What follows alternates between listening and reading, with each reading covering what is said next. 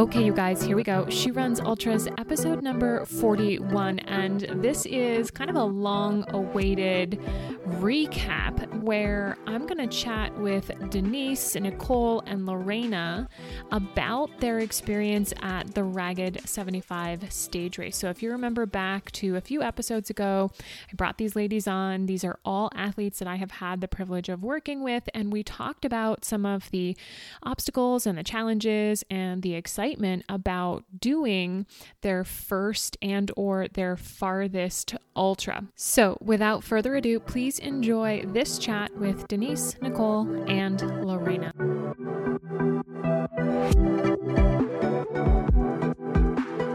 We're back, you guys. I asked Denise and Lorena and Nicole to come back to talk to us about the Ragged 75 stage race and 50K. So I'm really excited to kind of get the download. I've talked to them like a little bit offline, bits and pieces here and there, but I'm really excited to kind of pull everybody back together and get the full recap of the race here. And we kind of talked about it ahead of time.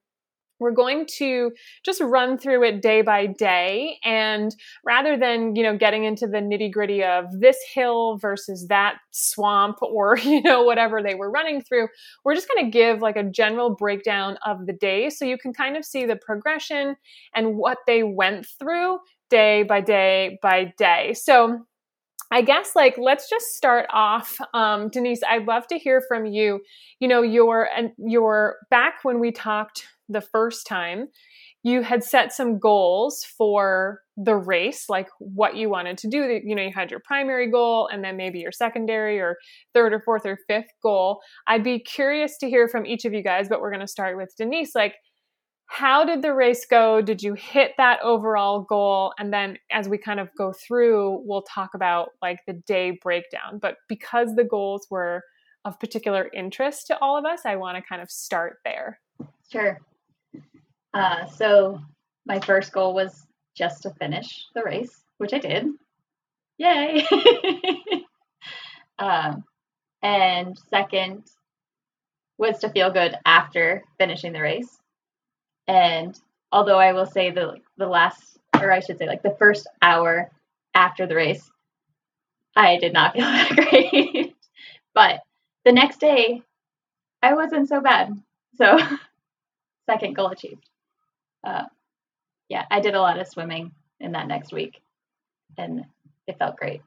I still haven't actually run, though. But I've been pretty active, just not running.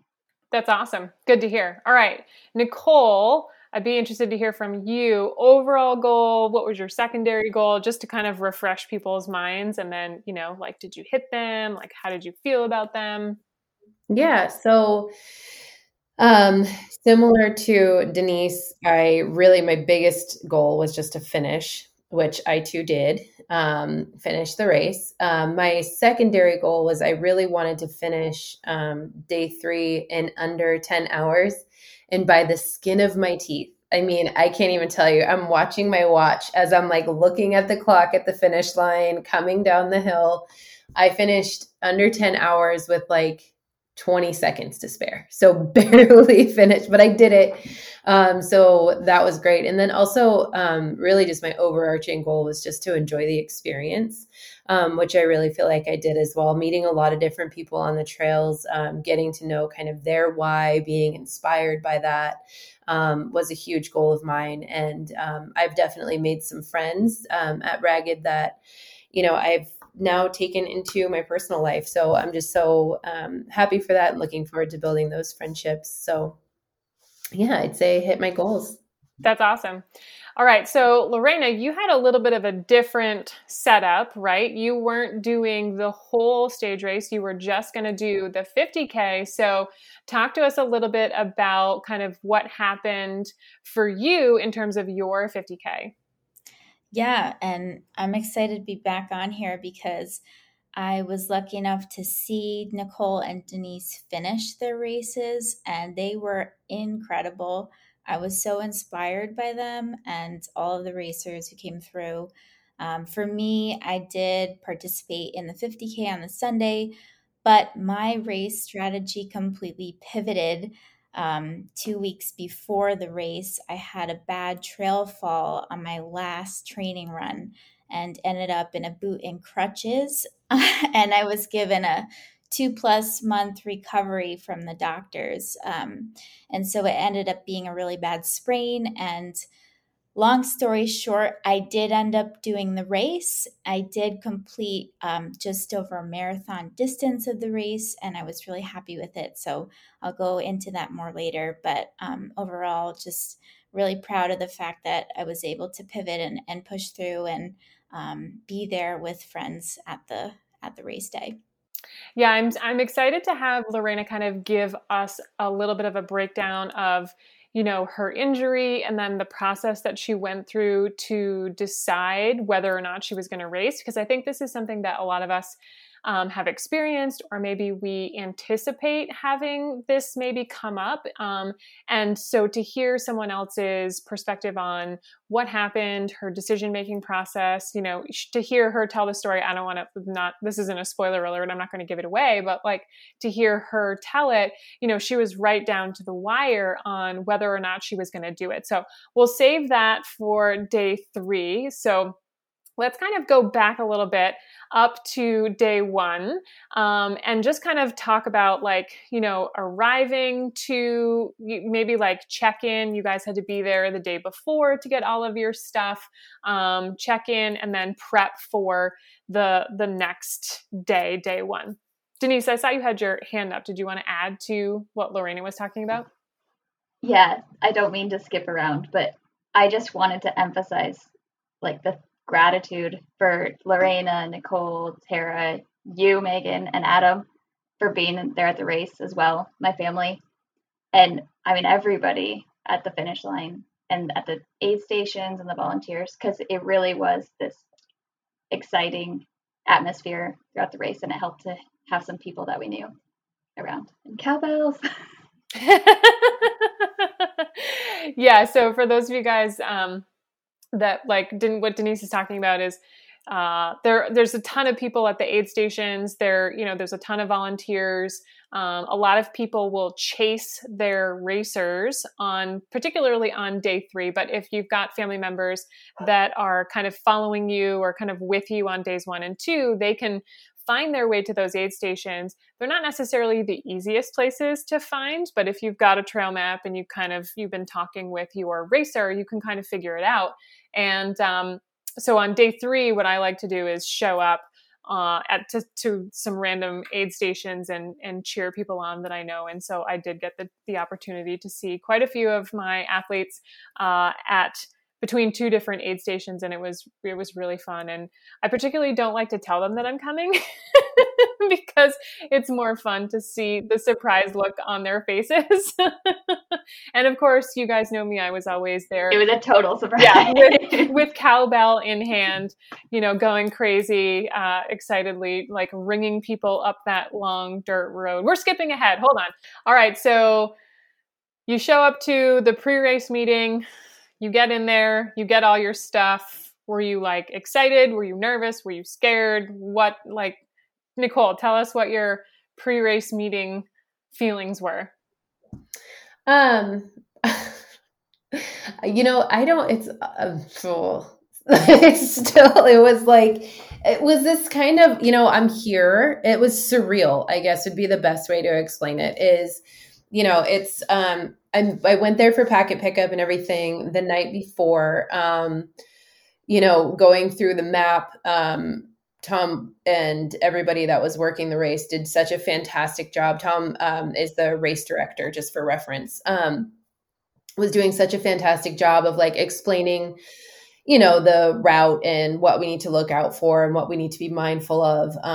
And just kind of going through that process was kind of just this is really happening. And it sunk in because it had been 8 months of work and just, moving toward this one goal. And it was the biggest goal I had all year. It was the one thing I had been focused on since December, really. And so it was just very surreal that I was finally there doing it. So yeah, I guess surreal would sum up how I felt about it. Denise, is that like pretty similar for you? I see you nodding your head there. Well, I'm nodding and kind of laughing because I didn't make it to the pre-race meeting. My experience was a bit different. I mean, I knew, or I had a pretty good sense that I wasn't going to make it. So I was stressing out way ahead of time because I wasn't going to make it. So Nicole was generous enough to grab our Tara and my stuff. My friend Tara gave me a ride so that we didn't have too many cars at the end, because I also, thank goodness, thought ahead and knew I wouldn't want to drive after the finish. So, which was true. I did not want to drive after the finish. But yeah, once we kind of raced around, I worked that day, and then we like got her son dropped off and got to the hotel. And that was more the moment of like, okay, I can relax. And for me, it was like, all I have to do now is the race. Like before that, it was always like squeezing in training and stressing about fitting everything in. And once I got there, it was just like, all right, here we go. Yeah, I feel like when you can stress out about it a lot ahead of time, because there's all sorts of like possible permutations for things that could go right, things that could go wrong. You could forget this, you could be late, you could get lost, there's all these things.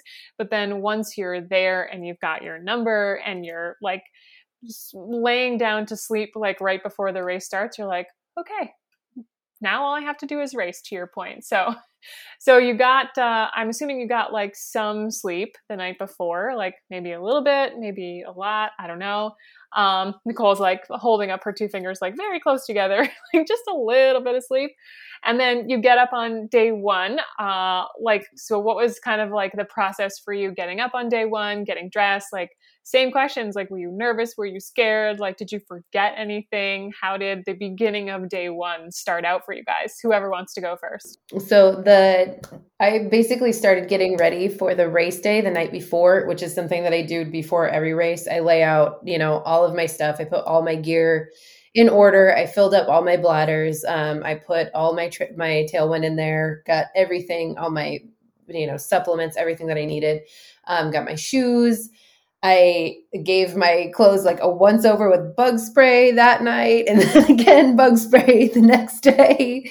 So I started doing that the night before, and then just basically in the morning, my biggest concern was it's like a flight. It's like when you have to get to the airport early in the morning and you wake up about 5 or 6 times within the hour before you actually have to be up. So I was kind of already awake. So it was really just like, I already knew I had my stuff. I knew I just had to get out of bed, be vertical, hopefully get some coffee in my system, and, just get things moving and get out the door and get to the start line. So that was it. And it was like, actually Frank, which is someone that we ended up being able to run a bit of the race with, he had mentioned, something that you had said, Megan, where it was, or I think it was Frank, but that just treat this like another training run, and that just really helped just me not really have any nerves. It wasn't really nerves that I was feeling. It was excitement. I was ready to kick this off, ready to see people that I knew, and ready to see, the scenery. It's so beautiful where we got to run and just being able to absorb that. So I was excited. Yeah, that whole thing about treating it like it's a training day is definitely, I don't know if Frank got it from me, but it's definitely something that I try to think about. And it has helped me in the past not get so all up in my head or get worked up over the thing. If I just think about it like it's another training day. It's a big one. Like I'm going to do a lot of miles. There's going to be more people involved, but it's just another training day. I have found that helps me just kind of like breathe through the nerves. So that I'm glad that you brought that up, because I think that's a good one that probably a lot of the listeners can kind of stash in their back pocket and maybe deploy the next time they head to a race. So Denise, how did you got there a little late the night before. How did your day one kickoff go for you? Yeah, I'd say, it was kind of similar to Nicole's, where like first thing in the morning, I just like worried about getting my stuff to the truck on time. And then that was kind of the like next step. It's like, I got to have all this stuff. And the night before, I think I repacked everything, even though I'd already packed it once. Like in the hotel, I took it all out, repacked it, and I slept in my clothes. That's also something that I often do. It's weird, but it's something I do. So I like got my clothes on ready for the next day already. And then, yeah, we woke up, had coffee, got all my bladders were already filled. I had them in the cooler to have them ready cold. And yeah, I don't think I was really that nervous per se that day. Maybe because that day I thought was going to be just another training run, more or less. But I do have to say that into the day, at the end of the day, was a totally different feeling. So I don't know if that's skipping ahead, but it turned out to be like the hardest training day I've had. And it was totally unexpected to me. So I was thinking day one, I got this, like, let's do this. And I was not feeling good. Recap and just tell us, Nicole, if you want to, tell us what the weather was like so that people can kind of get a sense for the conditions that you were facing. Because I know you guys are both like shaking your heads like, yeah, it was a rough first day. So how did day one go for you, Nicole? Yeah. So, I mean, I thought, Denise, I'm surprised to hear that you felt like you struggled, because she was like, just like jackaloping up the hill. And I'm like, oh my gosh, how do I keep up with this amazing human that's just traversing this? Like, it's no big deal.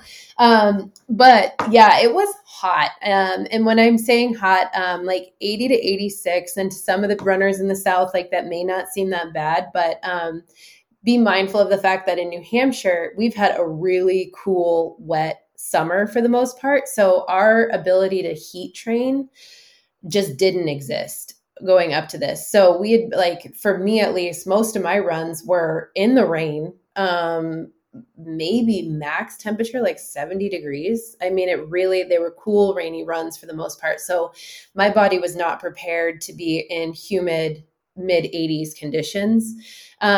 Also the first day, like I struggled so much the first day, and I really am so grateful I completed the first and second day with Denise and Tara, and they were so patient, because there were parts where I genuinely struggled, and that was really like going up Ragged was very, very challenging.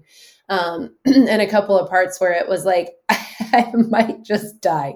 I don't know, but like, I was like, I don't know if I'm going to survive this.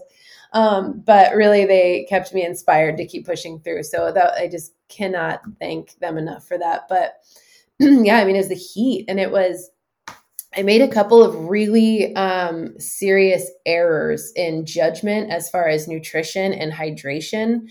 I noticed that I wasn't, because I'm not someone that it's very hard for me to eat while I'm running, and while I'm doing anything like this, any sort of event. I have a really hard time making myself eat something. And so I waited until I got to the point where I was out of steam, and then tried to fill the bucket. But it was like, at that point, it was like I was trying to fill a void that just kept getting deeper and deeper and deeper, and I couldn't catch up. And with the heat and knowing that I was already starting to feel some symptoms of dehydration, like I just really, it was extremely difficult. It humbled me beyond belief. But it did teach me some very serious lessons that I took into day two that I will save for that conversation. So where were you mileage wise? So let's back up to two-part question. How many miles did you do on day one? And then where were you mileage wise when your bucket was empty and you tried to catch up when it comes to hydration and nutrition? Yeah. So I think, and keep me honest, Denise, but I think I saw like 25 miles on my watch for day one. About was 25. And I really started to notice it at like mile 16. And it was really just downhill from there. And I don't mean literally downhill. It was figuratively downhill, because we were literally still going uphill. But it was not good after that point. It was just like, I just had to try and survive it and keep moving forward. And that was honestly where like Denise and Tara, just had they not been there, it would have been, I would have kept pushing forward, just because I was not about to quit if I could help it on day one, but it would have been much, much more difficult mentally. Denise, what was your take on day one? Because I think this is interesting. Even though you guys were together, this is the interesting part about racing. And I'm going to kind of go back to something that I said to all of you guys. Maybe it was even individually offline, because you guys were talking about reading somebody else's race blog about this race. And I think I told Denise specifically, and maybe I told Nicole, I can't remember, stop reading the blogs. Like, stop reading the blog, because it's just one person's snapshot in time, and you don't know necessarily like how well they were trained, what their background is, how they went into it, nutrition wise, hydration wise, weather, all of the things. But I think it's interesting that you guys can be in such close proximity. You were basically running together during the race, but that you would have different perspectives and different takes on how day one, I mean, like very similar in the same ballpark, but just different perspectives. So Denise, how did your day one go? Yeah, I mean, so day one was just so hard for me. I guess it was part of the heat, but most of it, I think, was I decided at the last minute to use my poles for all 3 days.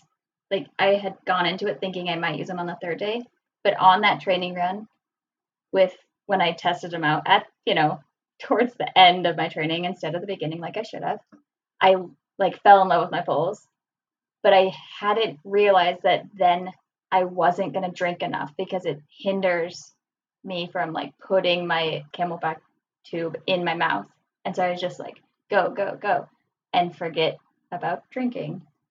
And so that was definitely a lesson learned on day one that I tried not to have happen on day 2 and 3. But I was just tired, and I don't know. Day 2 was actually way worse mentally, but day 1 was the start of it. Was just what am I doing? I thought I had this, and I'm just done. I don't know. I was tired and grumpy, I guess. It's more that's the feeling. I was just grumpy, when usually I love being on the trails. I'm just so excited, which was, not to go too far ahead, but day 3, I was just ready to go again. Well, and I think that's an interesting part about stage racing, because going into it, it's going to be multiple days. And especially if it's your first time, you're not 100% sure how each day is going to go. You go into it thinking, I expect to feel this way on day 1, this way on day 2, and this way on day 3. And sometimes it actually lines up that way, and sometimes it doesn't. So that's kind of what you guys are expressing, that, you thought maybe it was going to be, easy, hard, hardest. And I think the order sometimes gets shuffled around based on conditions and effort and nutrition and hydration and just all of these things. I want to just back up real quick, because we have kind of been interjecting other people into the story, like Frank and Tara and other, kind of characters. And I just want to contextualize for people that are listening. So Frank is another client of mine who also has been training for the 3-day stage race. And he got to run a good portion of, I think it was day 3 with you, Nicole, right? And, they were kind of scattered through the days. The stage race is such that you can be with one group for a little bit, and then you kind of fall off, and maybe you hook up with another group, maybe you run by yourself, but then, everybody comes back to camp at night and you chit chat, and maybe the next day you start out with a new group of people. So there might be other names and other people that get interjected in here. So I just want to kind of give a little bit of context. And then Tara is actually a friend of Denise's that has been training for the stage race. And actually all 3 of you, including Tara, so all 4 of you actually went out on a training run even before the race happened. And you did a certain section of the course. So you had a little bit of upfront knowledge on the course, the conditions. You kind of met each other, because until that point, right, you guys basically, aside from either, seeing each other on Zoom, right, only knew each other, not yet in real life. So yeah, Lorena, what did you want to add to that?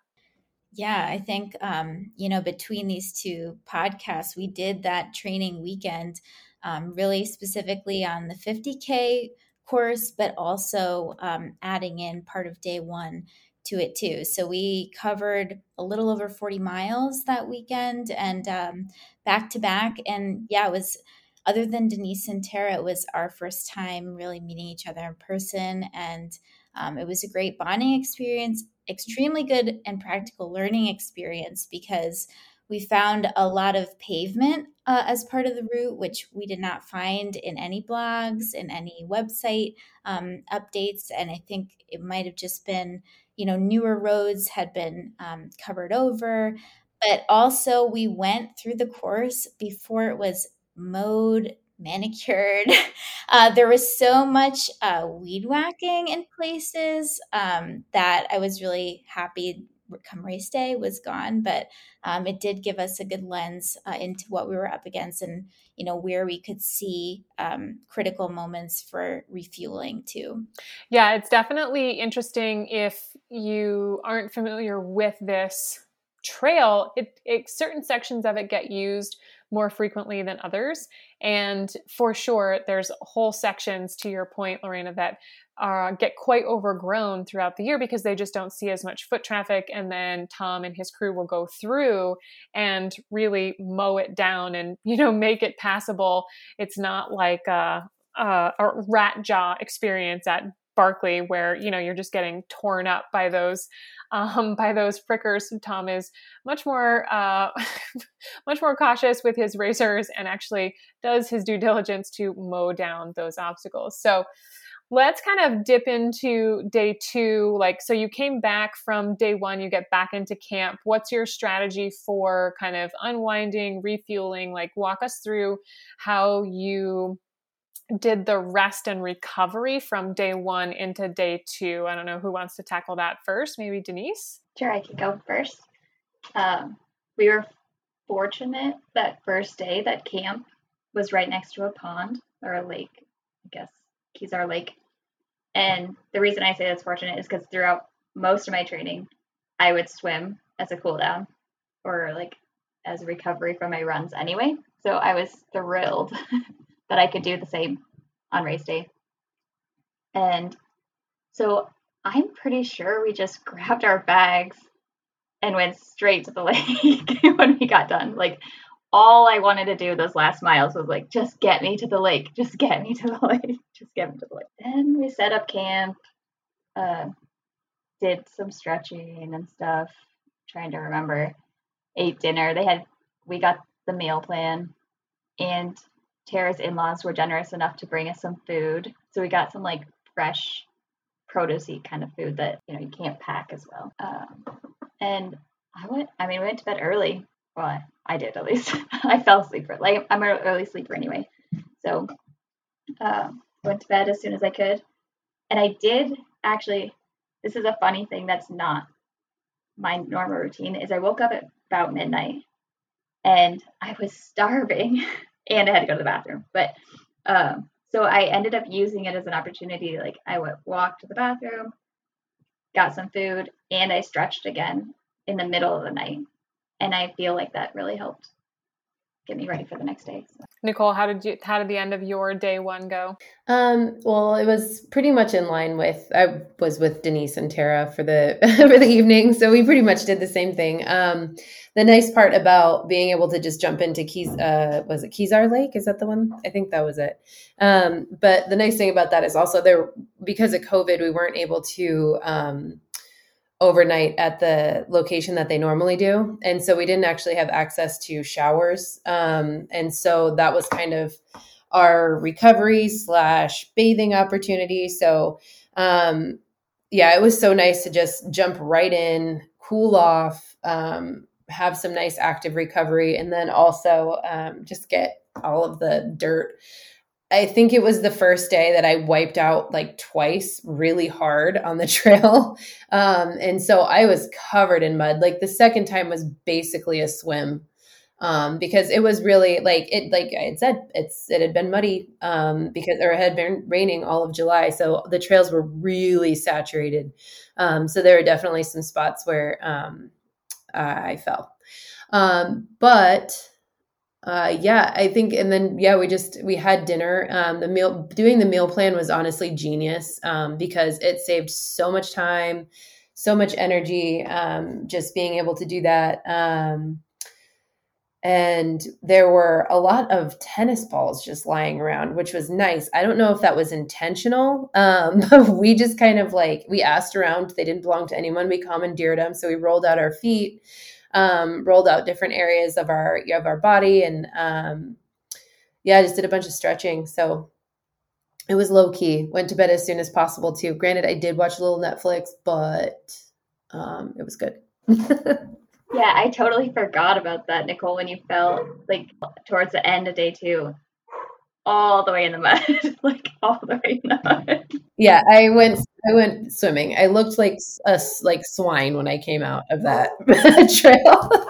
Did you trip or what happened? It was just so slick. And so it was where you thought you had sure footing, it was just it was mossy, it was slippery. And the first time, I landed right on my tailbone and my elbow, and it gave me a pretty good, that hurts. So I was worried going into that, but ended up only being a couple of bruises, and I was totally fine. It didn't faze me at all. But the second one was just come on, you gotta be kidding me.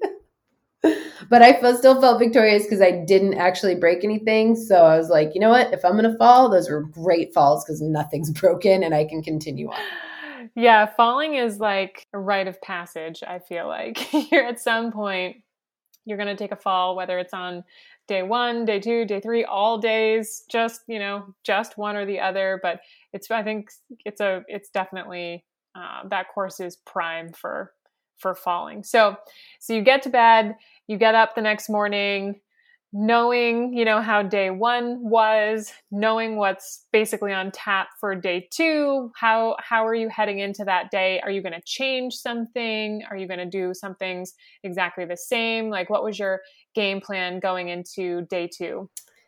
So I really knew going into day 2 that I needed to focus on hydration and nutrition. And so we also on day 2 was a little bit tricky. It was shorter.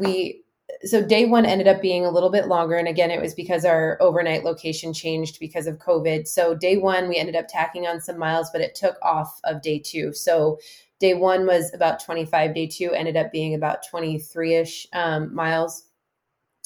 But in there, we needed to keep in mind that the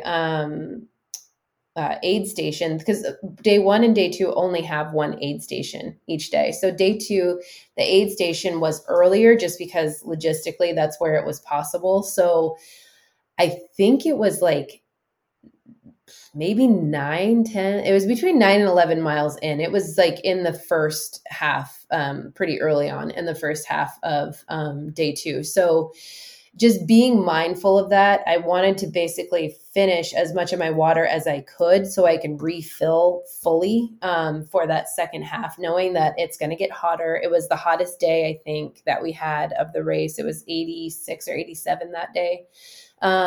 So knowing that, and then also just focusing on, hitting up the aid stations for nutrition. I had potato chips, I had pickles, I had some bananas. So some stuff that I knew I could tolerate okay, in addition to what I was already carrying. But it was interesting with the heat, not everything that I trained with was something I wanted. So because it was because on cooler days, some of these wafer bar things worked really, really well. But in the heat, it felt like I was eating sand. It just wasn't something I wanted. So definitely taking advantage of the aid station where they had fresh food, where it didn't feel like it was just a lump and I was trying to swallow in my throat. So yeah, I definitely switched that up. And overall, honestly, day 2, I felt like a new person. And I don't know if it was because I slept so much better, but obviously it was, changing up my nutrition and hydration. But yeah, I felt like a totally different person. I felt way better day 2. I felt great when I woke up for day 2, but I still wasn't feeling so great after day 2.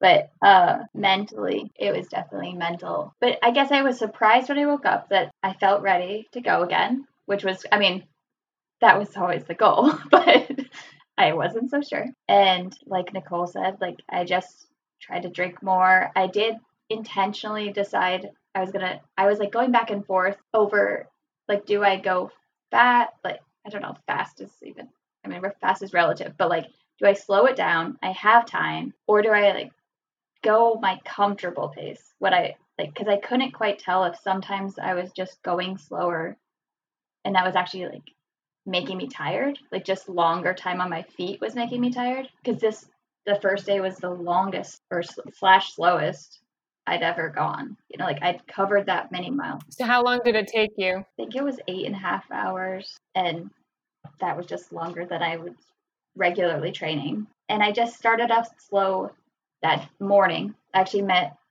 Elena and we got to chat, and then like you said, like you know, catch different people at different times, and we got to talking. And it's funny because I actually know her from the Find Your Ultra Facebook group, but I didn't know, you know, like her. I finally met her in person. And then I remember later on in the run, I was back up with Tara and Nicole, and we kind of gained on another group, and they really pulled us through this forest section before the aid station. And they just like, you just reach certain people and they just have this energy. But I was still feeling good at that point through the aid station, up Sunapee. But then I just hit a moment where like, I want to be done. I remember saying like, what was Megan thinking? She told me I could do this. Like she was, I mean, I was just going down this negative train of thought of like, she didn't train me for this.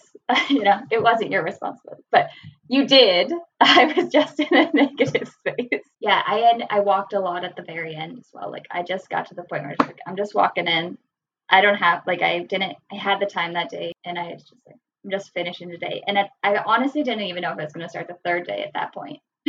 Like that's how negative I was. And I think like that's, you know, part of that is to be expected. It's a 3-day effort. It's longer and harder than, you know, most anything that you've done in training. And yes, we did talk about this at some points during the group where, you know, we would talk about how you don't really know until you do it. Can you do it? Who knows? You're just going to have to show up and give it your best effort. There's going to be, you guys can't see me that are listening to the podcast, but like there's going to be some highs and lows. You know, I'm making that like wave motion with my hand. And I think the biggest takeaway from this, like the point that I kind of want to hammer home to people is that it's going to happen, that you're going to have these moments where you're feeling awesome and then you're just going to feel like shit. And that those two moments can happen almost simultaneously, like so close to one another that you're like, how is this even possible?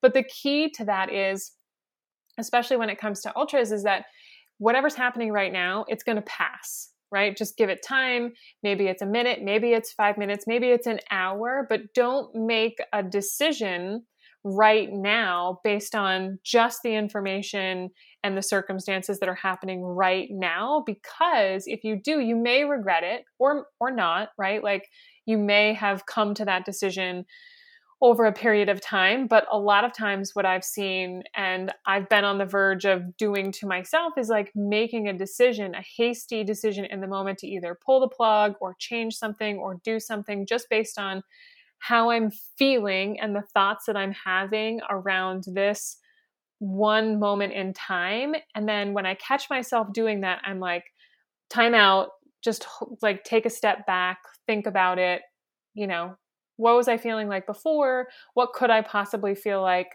down the line? Is this really the best decision for myself right now?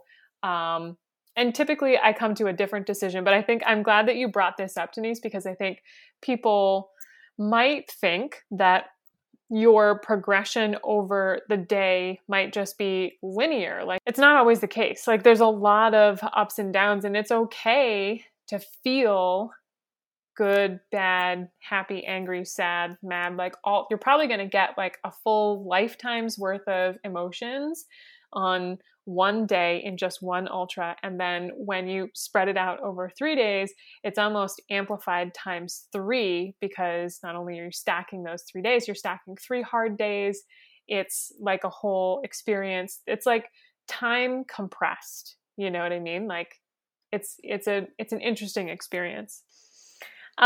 So give us a recap how long, and I'm really, just asking to help to put into context how long it took you to finish day 2, just based on, knowing that day 1 was about 25 miles. It took you approximately 8.5 hours.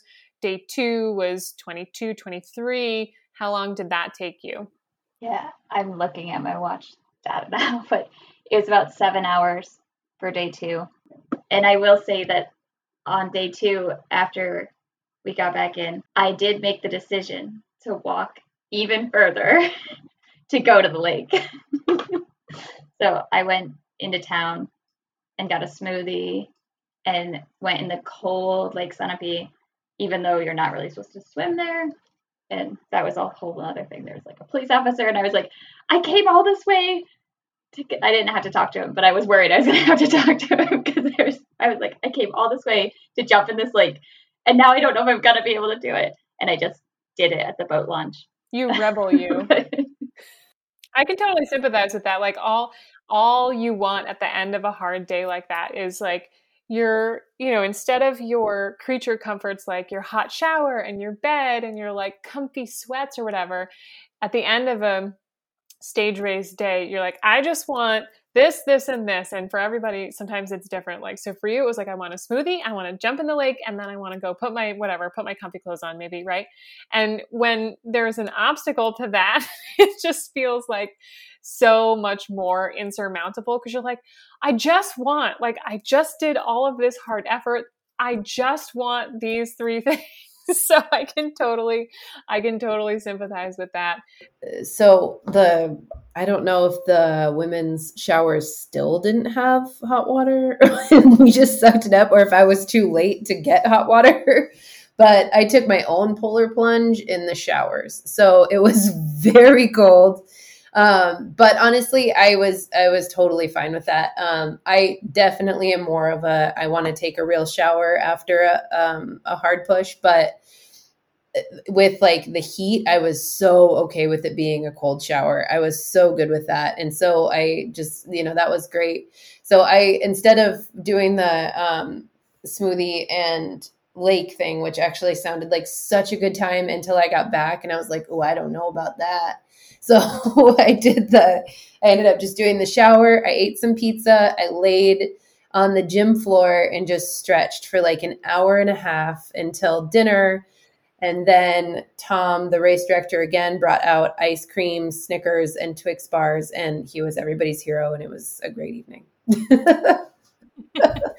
So that brings us to day 3. So I want to dip back over and talk to Lorena and bring her into the fold here, because she mentioned at the beginning having an injury and, racing day 3, doing the 50K. So Lorena, give us a little bit of background, what happened, kind of recap your injury for us, and then kind of walk us through your decision process. Like, how did you decide to race? Like, what was that process like? Give us the lowdown. All righty. Well, I think to start, I will say that my ultimate goal when we were sharing that in the beginning was having this race being kind of like a rebirth from this year for me. And in so many ways, having something go awry so close to race day, I think that happens to many racers in different forms. And,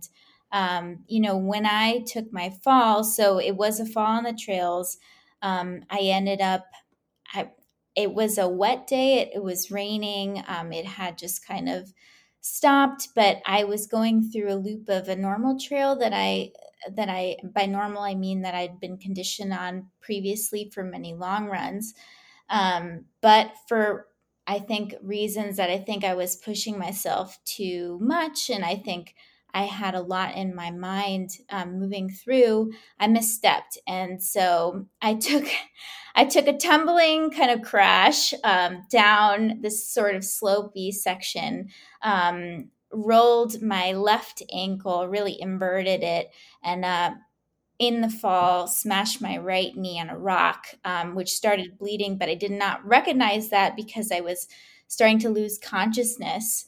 I did have a lot of emergency things with me, but because there was really no one in my vicinity, I knew where I was in relation to the road. I was about a mile from the nearest small road and was able to contact someone, a family member, to come near me and hobble off and try to get to the doctor. So when I did go to an urgent care, I was told that, yep, you are out. You are not going to be doing running or walking, anything mobile really, for the next 2 months at least. We're going to do an x-ray. We think it's a high ankle sprain. We're not sure.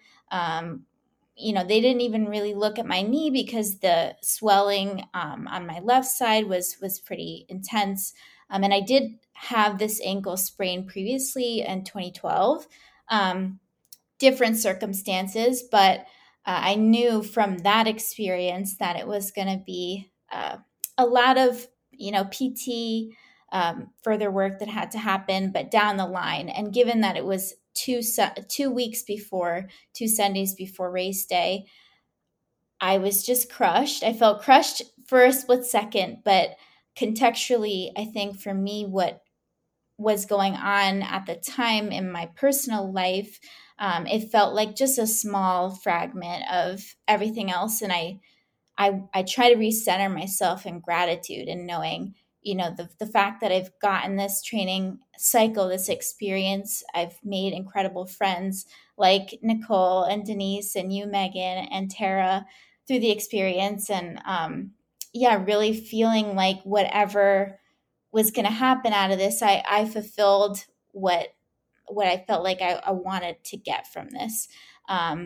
So with that said, I immediately emailed Tom saying I couldn't do the race, unfortunately, and asked what were the options to defer to next year or refund. And then I was mulling it over. I was not sleeping. I was, the next 2 days thinking, well, what if there's a possibility that I could stabilize my leg enough, which I had a boot at the time and crutches that were given to me to use. I had to elevate.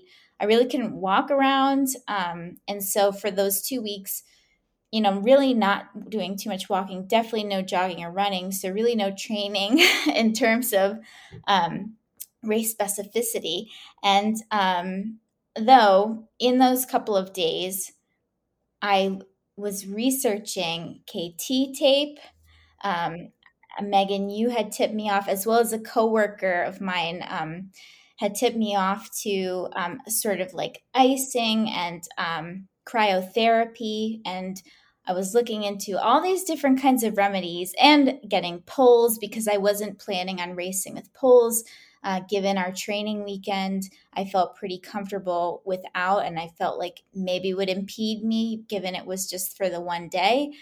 But just all of the plan B, C, D opportunities I could have to see if I could support myself enough to be able to hike or jog, part of the race. So with all that said, I did that prep work in those 2 weeks. Simultaneously, I do have a full-time job. I'm a manager at a museum, and I also am a resident artist in Connecticut as well. And kind of my time for the race training specifically, I was already working things through, and we talked about shifting schedules in our last podcast. And so this time around, doing anything I could to make recovery the priority.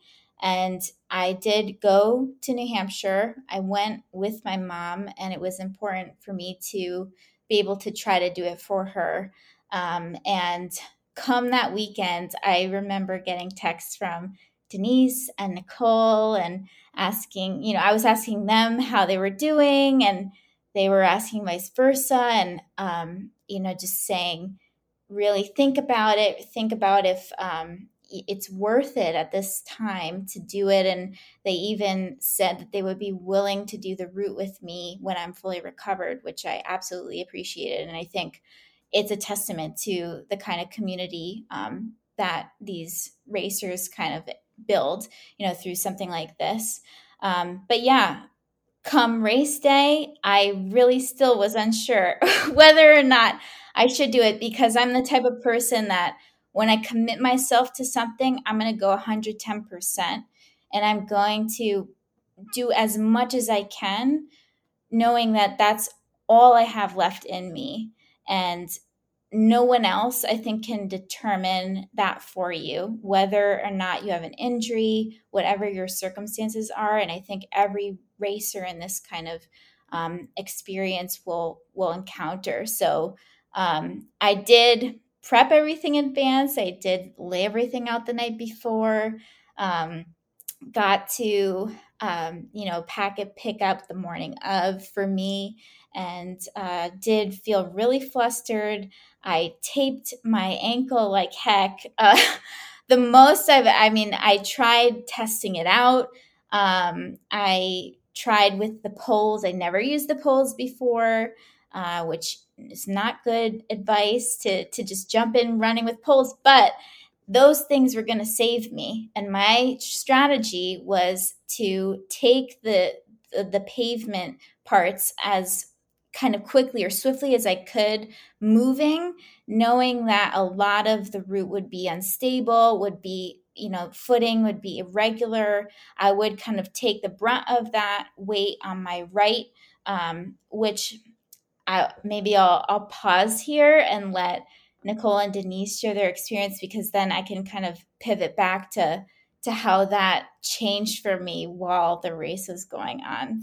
Yeah, that's a good place to kind of put a pin in it, because there's a lot that happens over the course of day 3 in that 50K, and I want to bring kind of everybody to the same place and kind of have you guys all finish together, so to speak. So, Denise, how did you got up on day 3? How were you feeling about, heading out for your 3rd day? Had you gotten over that hump of, feeling upset, or did that carry over into day 3? How did it start out for you? Luckily, I woke up feeling amazing, ready to go. I mean, I didn't know that I was going to wake up that way, but actually the previous night I was laying there trying to go to sleep, and I looked back at our training run that we had done, and I looked at the time, and I had already told my husband earlier that night, like, I don't know if I'm doing day 3. Like, we'll see how it goes. And then right before bed, I was like, it's going to take me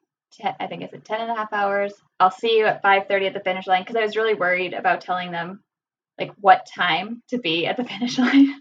I had no idea how long it would be. I wanted to finish in like this accurate time. So I woke up and felt great, ready to go. And I was actually planning to go slower, kind of like on day 1 and 2, like at the beginning, like not to burn myself out the first time, but I just felt good. And it was thankfully felt good, because I went pretty fast the first half, I guess I'd say, and I needed it. If I hadn't gone fast, I probably wouldn't have met the cutoff. So, but it felt like way faster than I was used to doing. Yeah, and I think piggybacking off of that, we wouldn't have known to really capitalize on those first 5 miles, I would say, including the Jeep tracks, if we had not already tested the route, frankly. And I know that opportunity isn't available to many racers, but I think when possible, as site specific as you can. But in our case, that information was crucial to developing a strategy to finish or to move through as much as the race as we could. Yeah, that's a really good point. So, Nicole, how were you on day 3? Yeah, I was great. I was ready to go. I was excited to see my husband and my daughter at the finish line. So I was ready to just tackle it and get it going. I knew that day 3 was really like kind of my wheelhouse. I'm much more like, I think it's interesting, you start to do these things and traverse these ultras with different people, and you see their strengths and my strength, and you still see a lot of your own strengths and weaknesses too. And my strength is not going up a steep hill fast. That is not my strength. I'm not that person. I never, I'm saying I'm never going to be that person, because I don't really care if I'm that person. I'm okay with not being that person. But I know that my strength really is the running. And so day 3, I knew that was mostly going to be where I could capitalize on my strength. And so I was really looking forward to that, and kind of breaking the legs out and getting some, more elongated movement, which my body was really craving. So yeah, I felt really good. And, similarly to Denise, I ended up just kind of blowing through it. Like, I kept feeling good. I was hydrating, I was feeding myself, I was taking care of my body, and my body was thanking me for it, and, repaying me by just letting me move quickly through these trails. And, cause I knew just on day 1, you go up Ragged, and there's a sign at the top that on day 1, you take a right and you keep moving over. On day 3, you take a left and you're going down backside of Ragged, and you're done. And so I knew I was going to see Ragged again, which was my nemesis on day 1. And so I knew I was going to see it again on day 3. So I knew I needed to do what felt good on day 3 for as long as I could, so that I could get to that part, and still feel like I had some time to tackle it, because I was going to need it.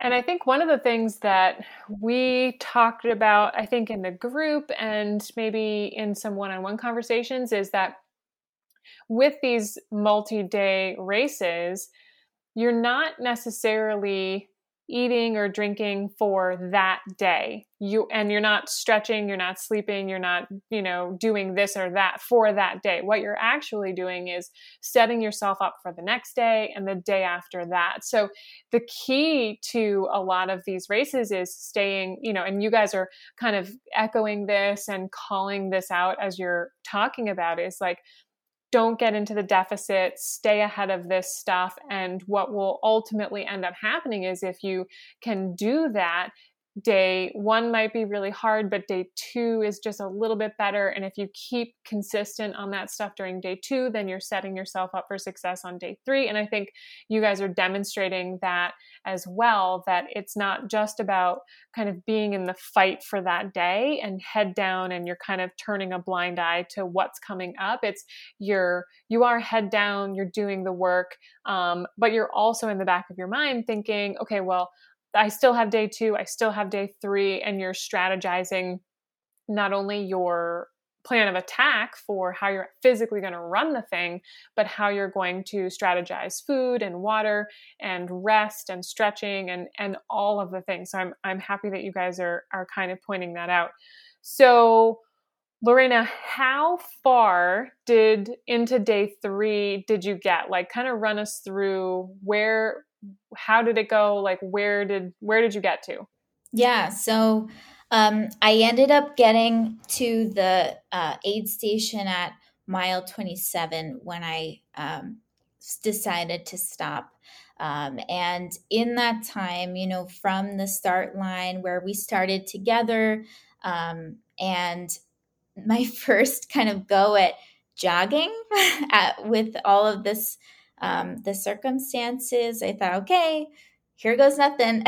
But yeah, I remember I would say mile 5, Nicole and I were on the Jeep track together, just starting out. And Nicole had shared with me her goal of getting under 10 hours. And I said, Godspeed, go onward, because I would love to do that, but I've got to run my race. And that was all of our mantras really when we began, knowing that we were all in different circumstances given everything. So shortly after that, I tried to deploy my poles, and in excellent newbie fashion, I was not able to clasp them as well as I could. So they kept coming undone. And I had this panic moment. Like I could not move through any trails without the poles. They were essentially like my crutches. And mind you, I did get to the doctor before I did this and tried to make sure I was clear in a sense, covertly. But yeah, I think I felt that the frustrating part was my fitness was perfectly fine. I didn't feel fatigued in that way, shockingly. But it was really a matter of staying laser focused where my foot placement was, finding as much level ground as possible, having almost no turn of my ankle or left leg at all, and really taking the brunt of the force on my right. And so even moving through grassier segments, I had no problem doing the inclines. At mile 19, I remember there was a good stretch after an aid station where it would be maybe a mile and a half, 2 miles where you're really shooting up the mountain, and that wasn't bothering me. But what I started to feel around mile 24 was this really shooting sensation in my knee, which surprisingly, it wasn't my ankle, it was my knee. And contextually, I had done a similar injury to it in earlier part of the year snowboarding. And so what I didn't account for was the repeat injury that happened, and it started to really shake and not hold up for me to get down physically. Every single step that I took, it was becoming dangerous for me to continue. And so while it was frustrating to accept that, I knew going into the race, if there was a time where I felt like I was putting myself really, really at risk, that I would make the smart decision to pull the plug. So I did continue for another 2 miles until I really knew I had to call. I ended up calling Tom, the race director, and my sister had gotten his number for me. Thankfully, I knew I had service on the trail at that point. I had already gone up Bog Mountain and I was going down it. And so for people listening, that's kind of I would say the midsection of the race, because, after Bog, there's maybe 4 miles of relatively flat terrain until you get to the last few miles to try to tackle Ragged. And I knew that in my head, that was more intense than Bog, having already done the whole course. And so I used that information to really evaluate how I would be able to face it or not. And so, yeah, I called Tom, and Tom is incredible. Like Nicole mentioned, he has done so much for the race, so much for the racers, really genuinely cares. He contacted the aid station where I did not know my mom was there to surprise me. The 2 racers or 2, volunteers ended up coming up the mountain just to make sure I could come safely down. And one of them kind of stayed with me as I was hiking down it because it was in so much pain with my knee. And once I got to the aid station, I felt this kind of sense of a sort of accomplishment, or almost like a peace. Like I had done what I set out to do, and I damn did the thing. I didn't back down, and I was determined all the way to the end. And that was kind of my motto this whole year.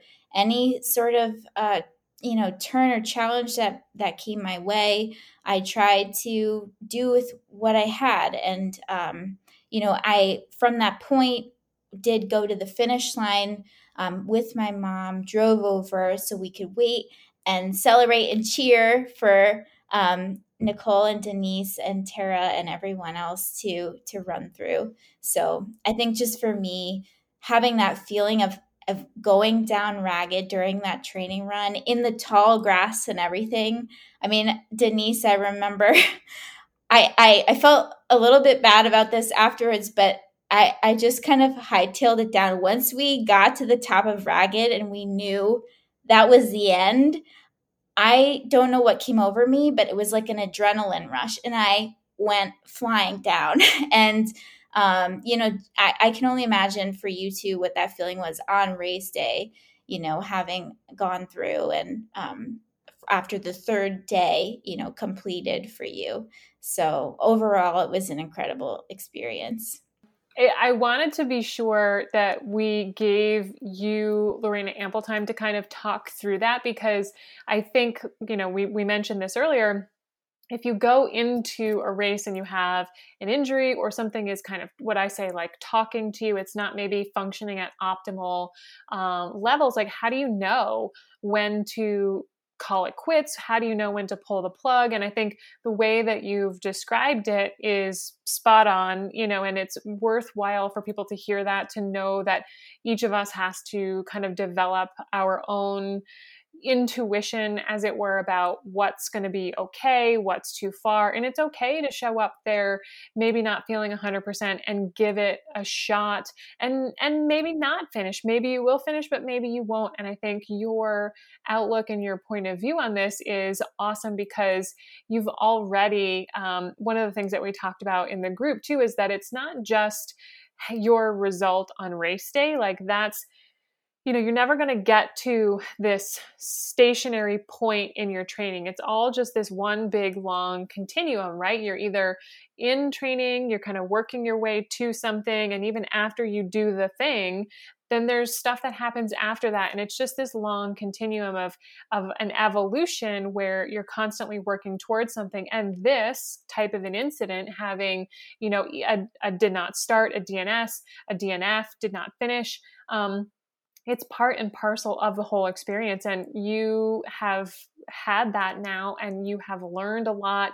You've, to your point, you did the damn thing.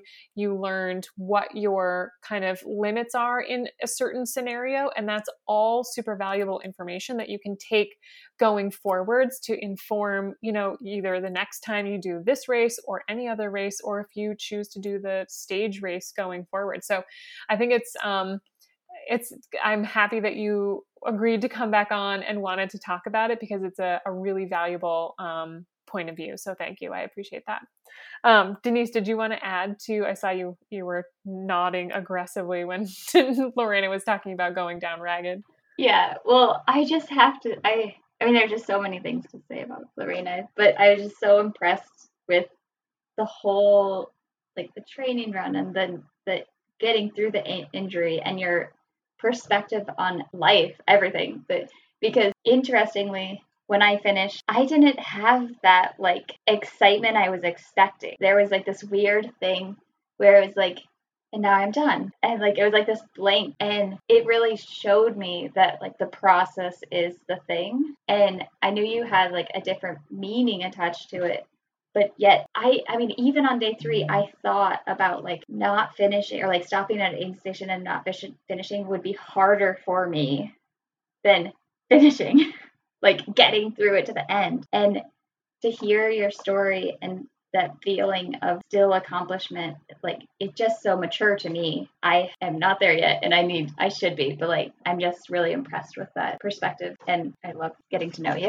And I will never forget you running down that hill. It was a training run, but and it wasn't mowed or anything. In my mind, I'm like, I'll always have that, but I was hobbling down the hill. I don't know about hobbling. I think you were making your way just fine, but I love you both, and Megan, and I'm just really grateful, the fact that we can be able to talk about this together and be real about, what we felt happened, didn't happen, everything. There's so much that we experienced.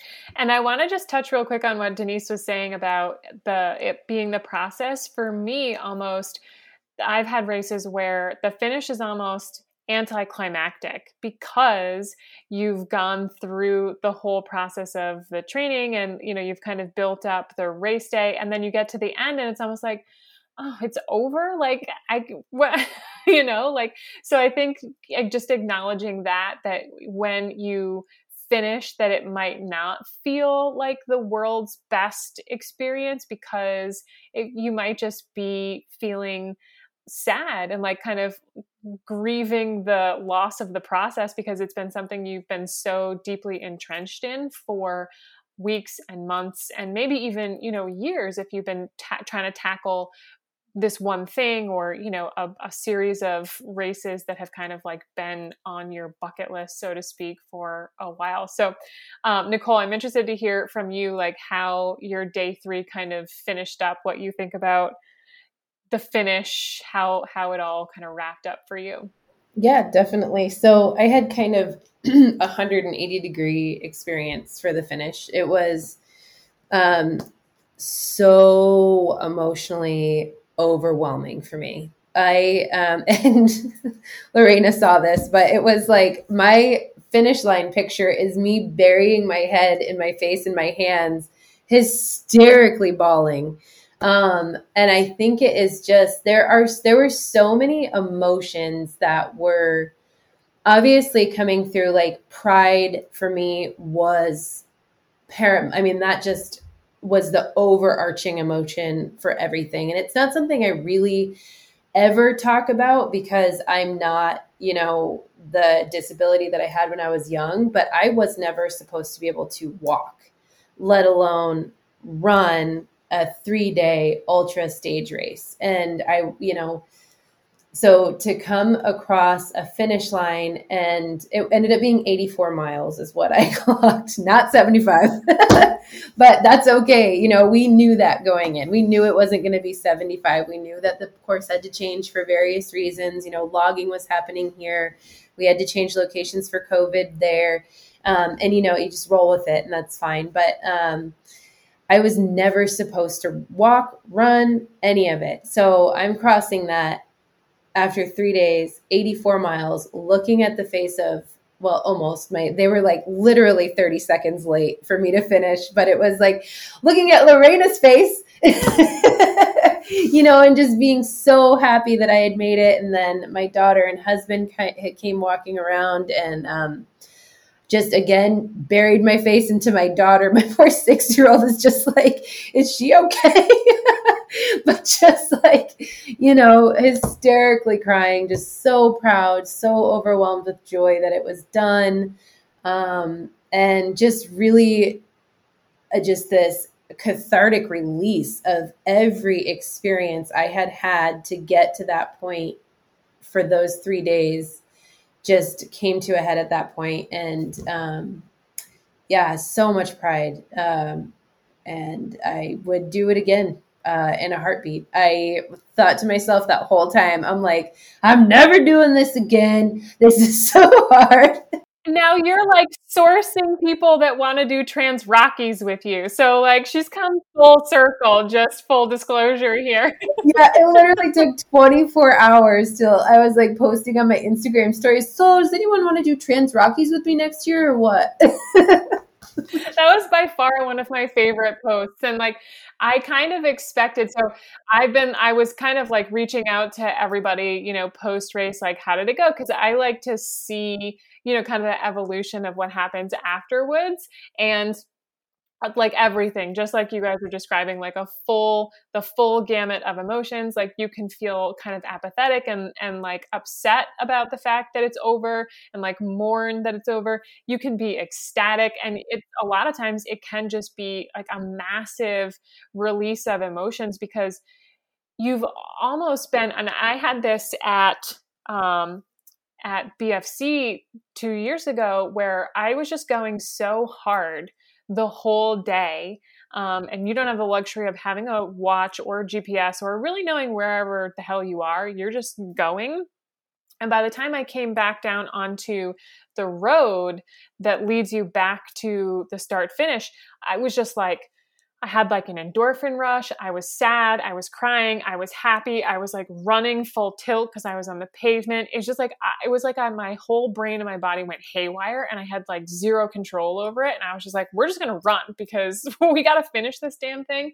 But I'm just going to let all of this stuff happen. Like there's not much I can do about it because I've just been holding it in, the whole time. And so I like to hear how people kind of finish out their races and what kind of experience they have, like mentally, physically, emotionally, because I think it's really interesting. But that's, not from a judging perspective, but just like, ooh, how did that like land for you? Like, what was your experience with that? Lorena, did you want to add to that? Yeah, and I just was reflecting on, especially what you just said and what Nicole you shared about the different kinds of challenges to overcome in a race like this, and also just the fact that we've voluntarily signed up to participate in this, and reminding ourselves that we've had the privilege to do that. We have the access to do that. And through the experience, it's so transformational, no matter the outcome, that it really propels you to the next thing. And it almost reframes what challenges can present themselves in the day to day. I personally find myself stressing over smaller things a little bit less, just knowing that what my body goes through, the stress factors, the flight response that comes out in an ultra, in a race where you're on a mountain and you might be risking something dangerously for your life, talking about BFC for you, Megan.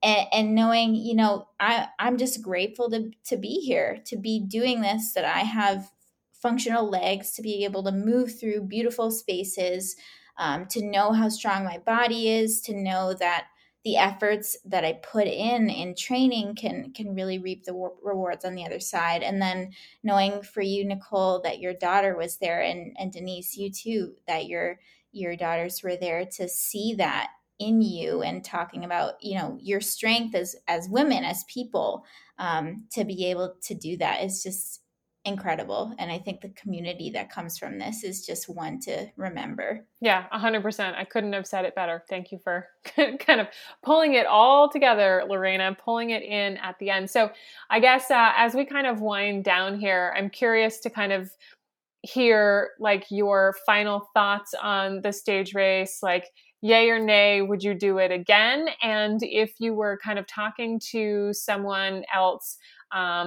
that's maybe considering it, what would you tell them? Because this is actually, I've been on a mission to get, and I'm going to give myself a small pat on the back here. I've been on a mission to get more people in general and more women to do this particular race. So I do have to say that I'm pretty excited that I had a good showing, that my recruiting efforts have paid off.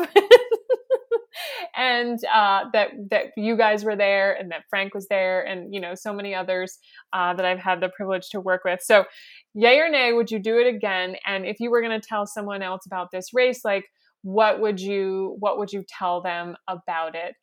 Obviously your objective is to try to get them to do it again, but like what would you tell them? What would be your big takeaway? Okay, I'll go first. So yes, I would do it again, obviously. But I would say my main takeaway was, I have a 6-year-old and my husband, which I've shared.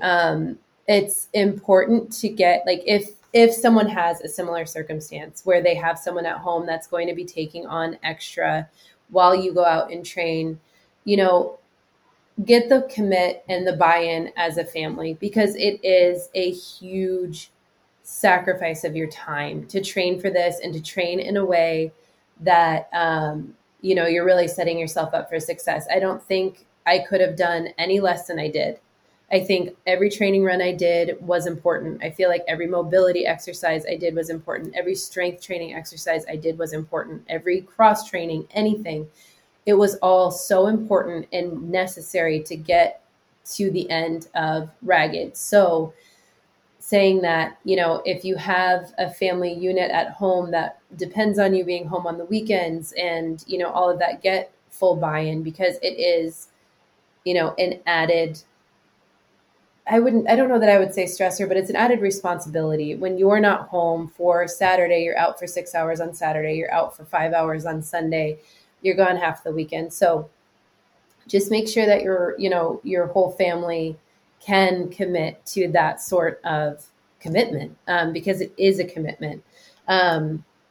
So that would just be my biggest thing. I think that yes, I would do it again with the caveat to I'm waiting until my husband and I can do it together so I could actually see his handsome face for, during the summer. So.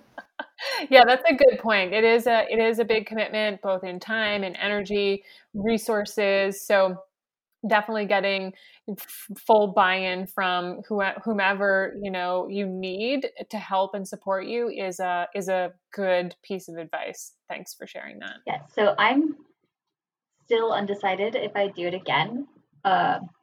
It's not because of the race, but it's because of exactly what Nicole spoke of.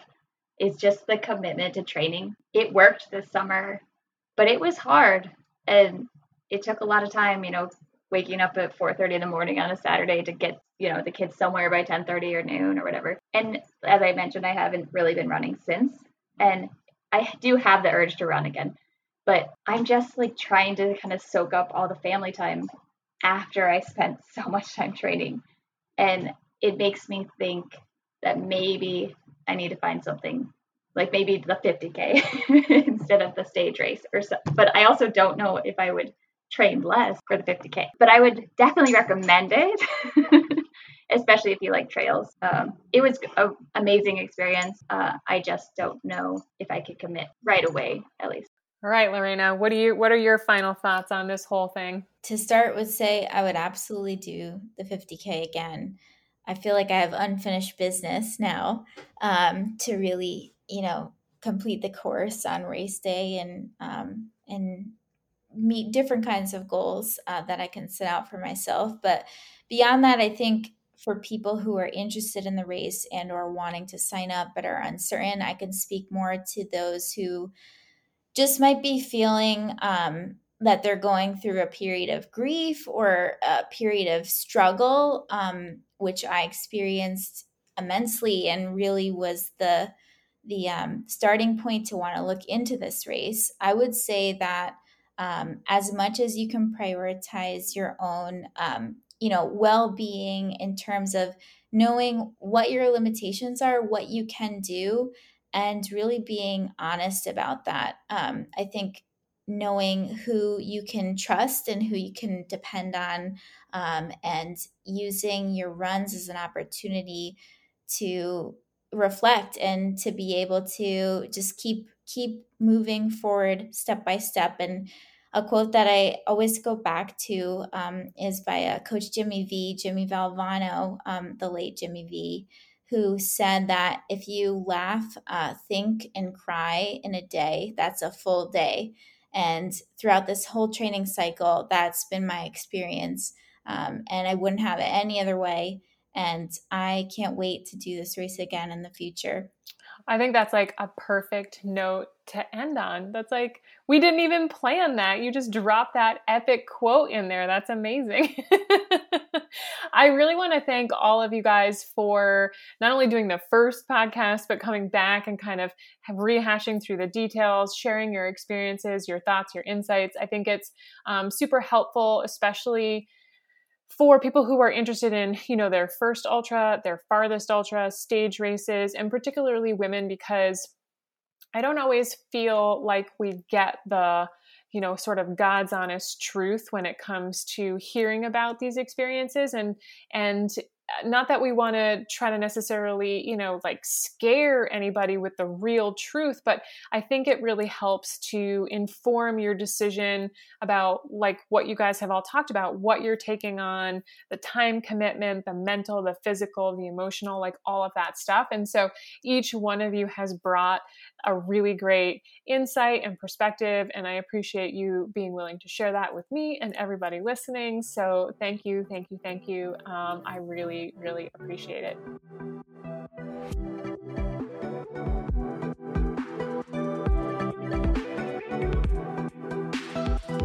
So what do you think? Pretty awesome, right?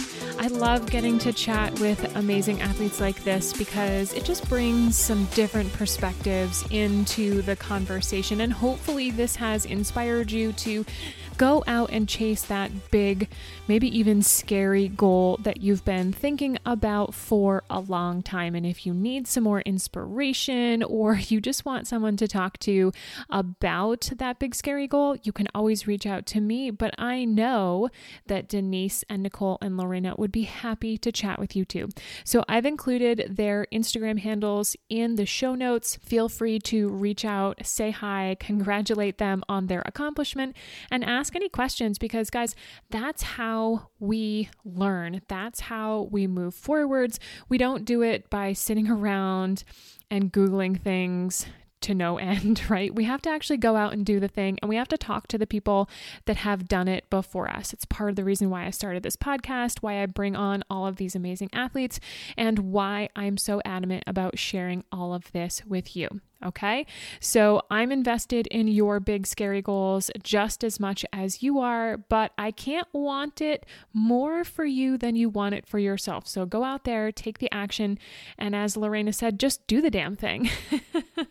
If you're listening to the show in real time, then you'll know that I am in the car on my way down to Tennessee to compete in the Barkley Fall Classic tomorrow, Saturday, September 18th. If you are interested in that race and all of the shenanigans that go along with it, keep an eye on my Instagram stories, because I will be sharing as much as I can before and after the race. So no updates during the race. You're just going to have to sit tight for a little bit, because I'm going to be working hard. There is literally no time to be doing any sort of posting during the race. And quite frankly, there's like no cell service there. So be on the lookout for a future podcast episode all about that. Next week, you're going to hear from my friend Heather. Remember, she did the FKT attempt up here in New Hampshire. So you're going to get to recap that experience with her. And then I'll be back, like I said, the following week with a Barkley recap. So that's all for this week, you guys. Enjoy this beat, and I'll see you all soon.